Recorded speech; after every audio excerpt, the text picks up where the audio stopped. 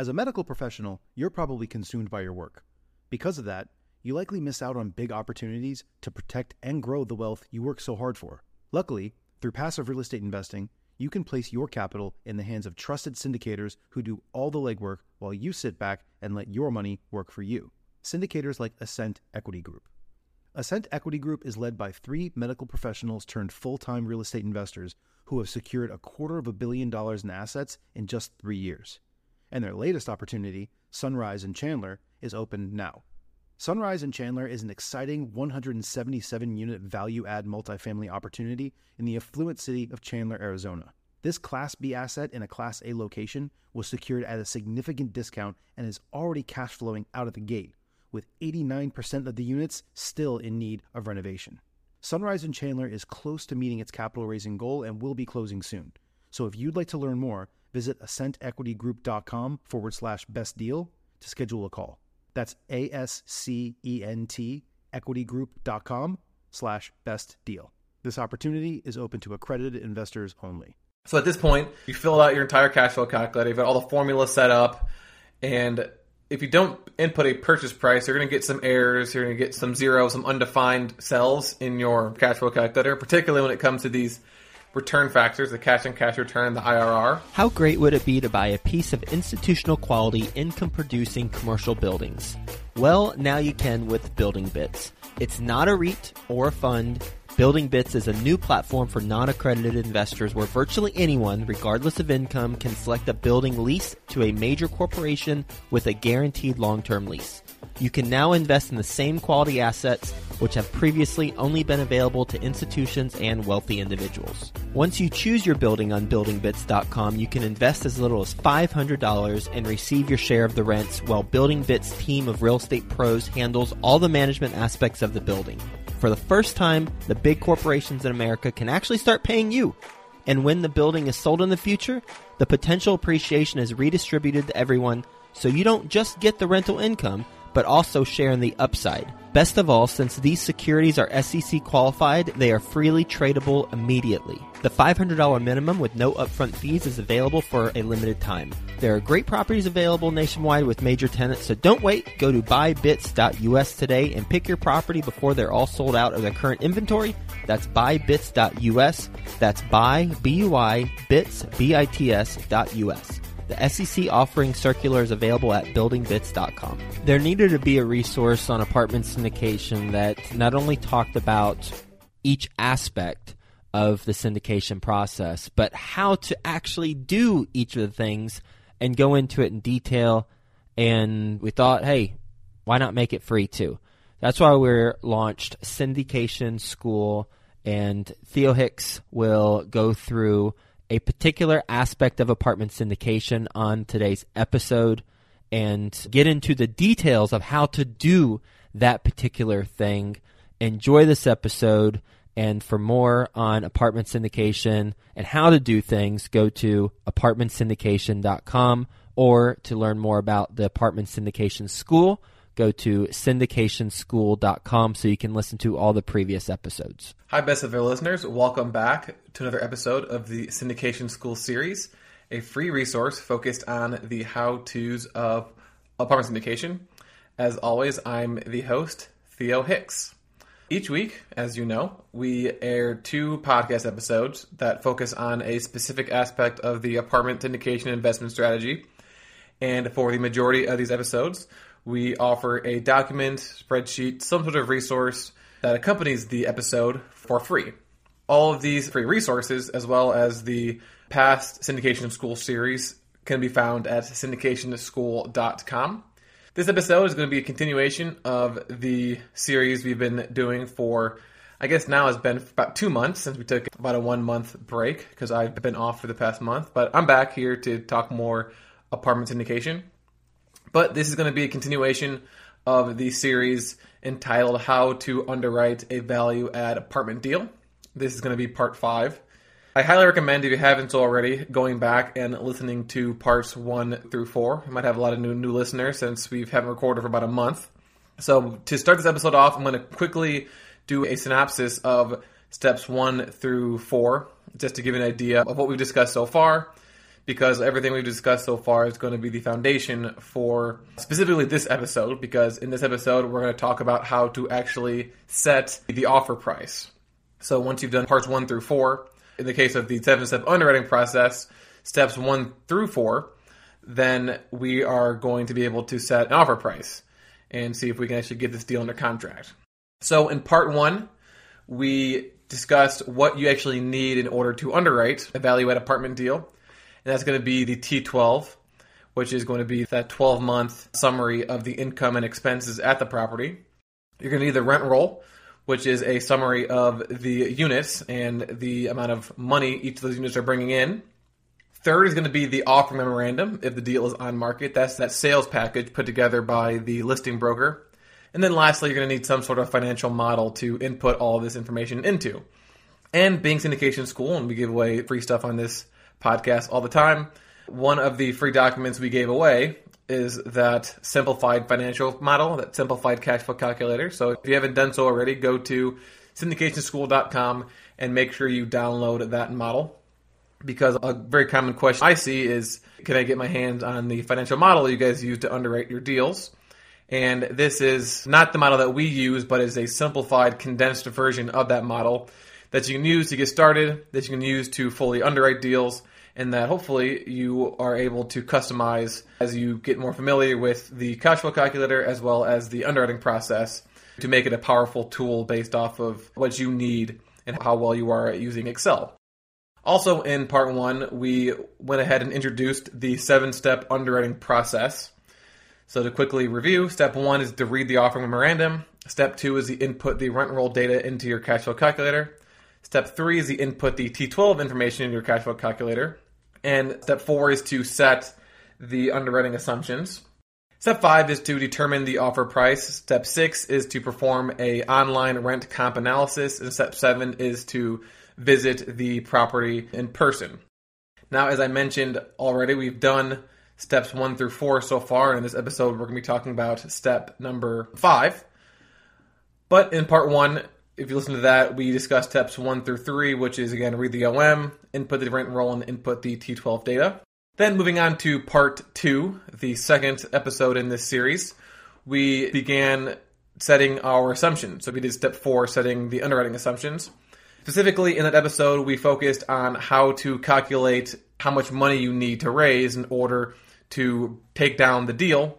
And that requires knowing, 1, what your acquisition fee is going to be, 2, how much you have to pay in closing costs, 3, how much you have to pay in financing fees, 4, how much money you're going to raise for an operating account fund, 5, how much money you're going to need to raise in order to perform the interior and exterior renovations, and 6, how much money you need to put down in order to secure financing. So we reviewed how to calculate each of those factors. Then in step 3, we went into more detail on how to calculate those renovation, those capital expenditure costs, so those interior costs and those exterior costs, as well as a contingency budget. And to do so, we went over a list of 27 different ways that you can add value to apartment communities. Again, not every single way to add value, but these are some of the most popular and common ways to increase the value of your apartment community by performing those interior renovations or exterior renovations in order to demand more rent or other sorts of income through fees. And then the most recent Syndication School episode was part 4, and that is where we finished up step 4, setting the assumptions, and we discussed the remaining assumptions, which were those growth assumptions. So from appreciation, how much is the income going to increase each year and how much are the expenses going to increase each year. We talked about the various project assumptions, so that's how long do you think it's going to take in order to perform all the renovations and get those new stabilized rents. How long do you plan on holding onto the property? And then we discussed the stabilized income and stabilized expense assumptions.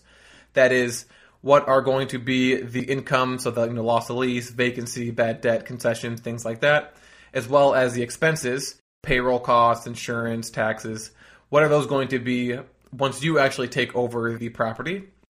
And the last set of assumptions we discussed were those debt assumptions. So what type of loan are you getting? What's the interest rate?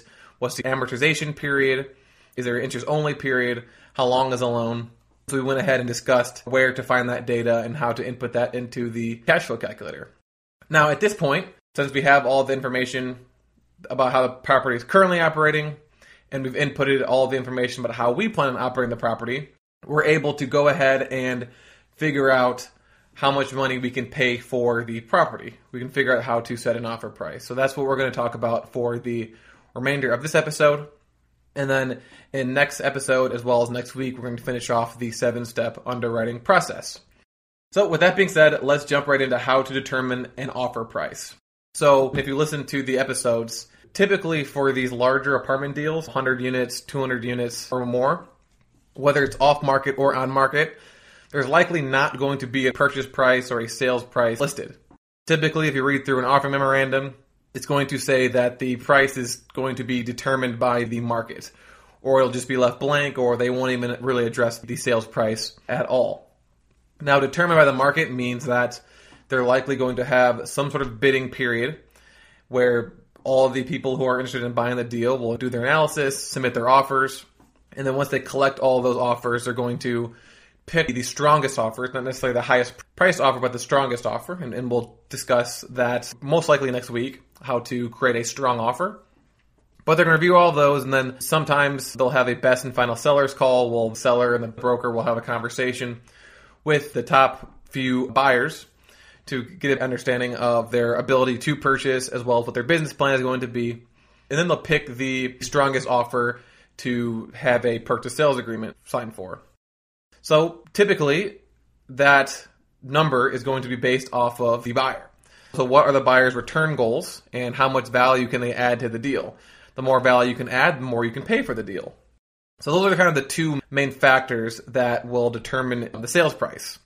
So when it relates to the return goals, because we've already talked about adding value, we discussed 27 ways to add value, but the other one is the return goals. So what are the return goals that either you and or your investors have for the apartment deals? So since we are raising money, from the goals of our passive investors are going to be pretty important. So you're going to want to know what returns they want. So for Joe's business, when they're analyzing deals, the two factors that they take into account when determining how much money to pay for a deal are going to be the cash-on-cash return and the internal rate of return. So when they're underwriting deals, they want to see a cash-on-cash return of at least 8% each year.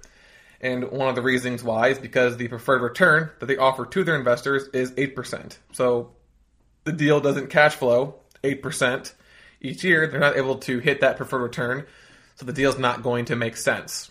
Now, sometimes you don't necessarily need to hit that 8% or whatever that factor is year one. You can make up for it in other ways. You can accrue. You can pay your investors in other ways. But ideally, you want to see an average return of at least 8% each year, if that's what your preferred return is going to be. The other one is internal rate of return, which is going to be based off of the hold period. But for Joe's business, they want to see an IRR of around 13 to 14% for a 5-year hold. Now, when you're underwriting it from the strictly analytical perspective, the way that you're going to figure out what the offer price is going to be is through an iterative process. So at this point, you fill out your entire cash flow calculator, you've got all the formulas set up, and if you don't input a purchase price, you're going to get some errors, you're going to get some zeros, some undefined cells in your cash flow calculator, particularly when it comes to these return factors, the cash-on-cash return and the IRR. That's because the cash flow calculator is waiting for you to input the last piece of information, which is what's the purchase price going to be. And then once you input a purchase price, it'll go ahead and do its thing, run all of its formulas, and spit out a cash-on-cash return and an IRR. So what you want to do is you're going to want to essentially just input a number and see what the cash-on-cash return and the IRR is. If the cash-on-cash return is 50% and the IRR is 100%, then you're going to want to likely increase that number because it's not going to be a strong enough offer to the seller.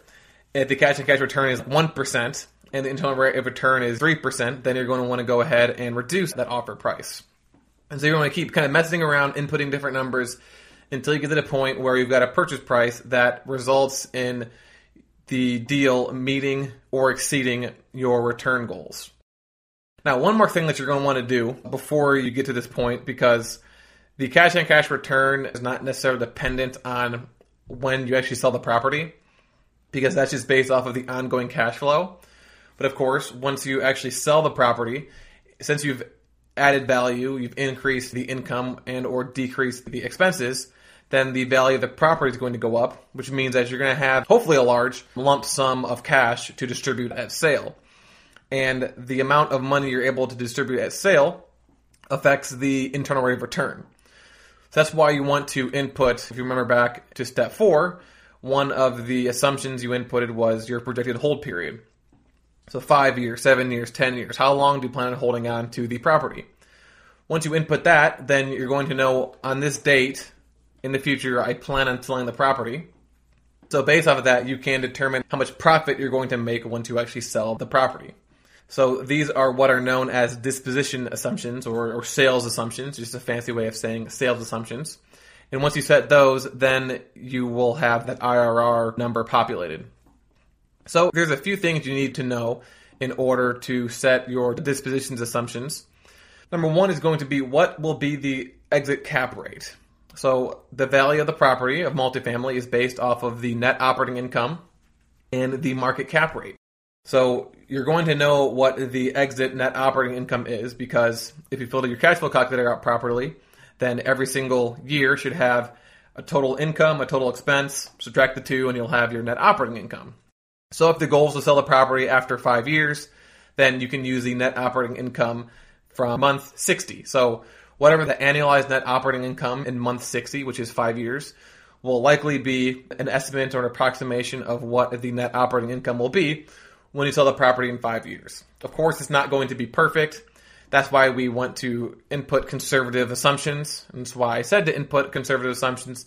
That way you know that that net operating income is not necessarily worst case scenario, but it's a conservative estimate and not something that's super aggressive. And you'll notice this when you have your cash flow calculator. Just the slightest change in that net operating income will impact the profits as well as the ongoing cash flow. So if you're super aggressive and you don't hit those numbers, then you're not going to hit those return projections that you presented to your investors. And that's going to, at the very least, give your credibility a hit. So in order to calculate that exit cap rate, it really depends on how you want to do it. Different operators have different methods and strategies for determining what the exit cap rate is. For Joe's business, they'll typically assume that the exit cap rate is going to be 20 to 50 basis points worse than the in-place cap rate. So what that means is they believe that the market is going to be worse when they sell than when they buy. Now, if that holds true, again, this is being conservative and kind of going for that worst case scenario. If the market is worse when they sell compared to when they buy, will they still be able to hit those return projections? If they do, and the market remains the same or gets better, then they're going to blow away their projections. But just to be safe, they assume that the market is going to be, in this case, 20 to 50 basis points worse at sale compared to the purchase. In mathematical terms, that means that the exit cap rate is going to be 0.2 to 0.5% higher than the in-place cap rate. So if the in-place net operating income divided by the offer price that you set, let's say it's 5%, and you plan on selling after 5 years, then the in-place cap rate being 5%, you're going to assume an exit cap rate of 5.5%. Now, a few of the other strategies I've seen is 10 basis points per year. So every year they hold the property, they assume the market cap rate is going to get worse by 0.1%. Some people just keep it the same. Again, it's really up to you, but our recommendation is to assume whether it's 20, 50, 100, whatever you want to do, but assume that the market is going to be worse at sale than at the buy. Just to keep everything conservative. So once you have that exit cap rate and then you have got your exit net operating income, we take NOI divided by that cap rate in order to determine what you're likely going to be able to sell your property for after 5 years. Of course, you didn't buy this property all cash, and you likely didn't pay off your entire loan. You might even refinance and have a larger loan on there now. So you're going to have to subtract the remaining debt from the sales price. And again, I'm just explaining kind of how the math is working in the cash flow calculator. In the simplified cash flow calculator, all of this is already done for you. All you really need to do, well, actually, for the cash flow calculator automatically assumes that the exit cap rate is 50 basis points worse. So I'm kind of just explaining what's going on in the cash flow calculator, just in case you want to tweak things. So it'll subtract the remaining debt, and that will be what your profits will be at sale. But then there's also a few other things that need to come out of that before you're able to distribute to investors. So you're going to have your closing costs. So if you're the seller and you're paying the closing costs, you're going to have to take that into account. As the general partner, you might also charge a disposition fee, which is a percentage of the sale for essentially all the work you've done from day one until you actually sell the property. And then you're going to take out some taxes and really any other fees that are involved with selling a property. So that could be a broker's commission. It really just depends on how you go about selling the property. And once all that money is taken out, the remaining profit is going to be your sales proceeds. And that is going to be the money that is able to be distributed. And then based off of how you structured your agreement with your passive investors, some of that money goes to them and some of that money goes to you. So for example, you're likely going to need to distribute the remaining equity to investors. So let's say, for example, you're holding the property for 5 years. So let's say, for example, total investment of $1 million, and you've given that 8% preferred return, which is technically usually considered a return on capital. Anything above that is considered a return of capital. So anything that was distributed above that preferred return will get subtracted from their capital balance, and then whatever is remaining is owed back to them at sale. So you subtract that from the sales proceeds, and then the remaining profits are split between the GP and LP based off of whatever that profit split is. So 50-50, 70-30, and that's how much money is going to be going to your passive investors at the sale. And at this point in the cash flow calculator, it'll automatically calculate that internal rate of return based off of all the cash flow they've received from day one, plus that entire lump sum profit they receive at sale, plus how much money they invested initially, and it will calculate that internal rate of return for you. So, at that point, you will have the entire cash flow calculator filled out, you'll have your disposition assumption set, you'll go ahead and do that iterative process with the offer price.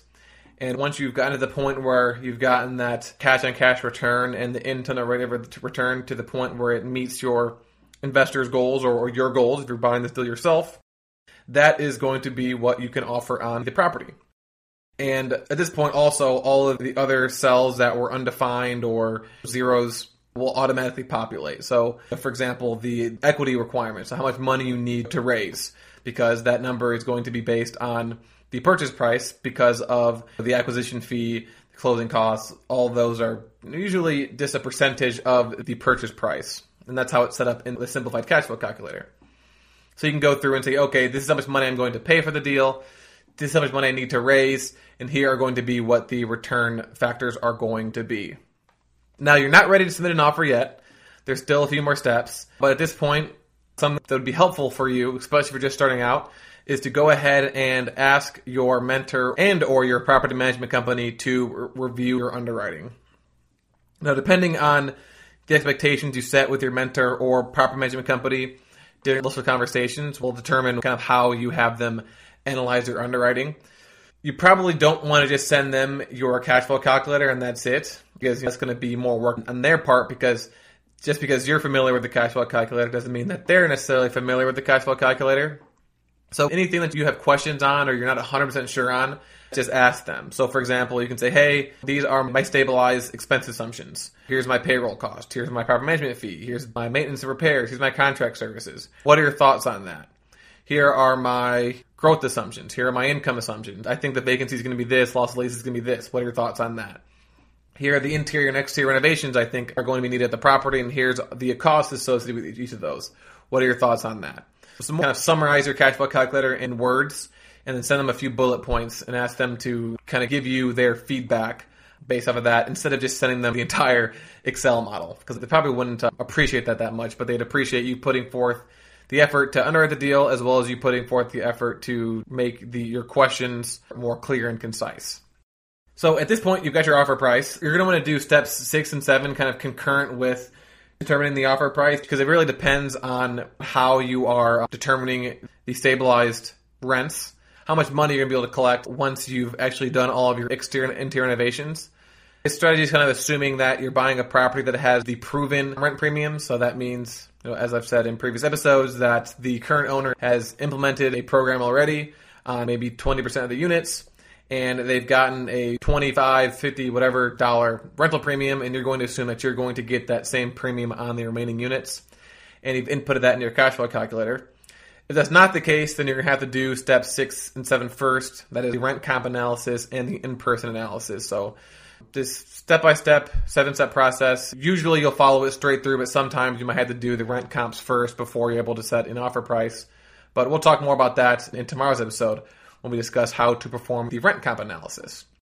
So that's going to conclude part 5 of how to underwrite a value-add apartment deal, as well as step 5 of the underwriting process, and that is how to determine that offer price. And again, it's going to be based off of the return goals. And once you know those and you've set your disposition assumptions, you're going to want to determine what the offer price is going to be through that iterative process, which means you kind of change that input on the cash flow calculator until you are achieving those returns that are desired by you and or your investors. And as I said, in part 6 tomorrow, we're going to discuss step 6, which is going to be the rent comp analysis. Until then, to listen to other syndication school series about the how-tos of apartment syndications and to download that free simplified cash flow calculator and other free documents, visit syndicationschool.com. Thank you for listening, and I will talk to you tomorrow. Wouldn't it be nice to buy a piece of institutional quality, income-producing commercial real estate buildings for as little as $500? Now you can with Building Bits.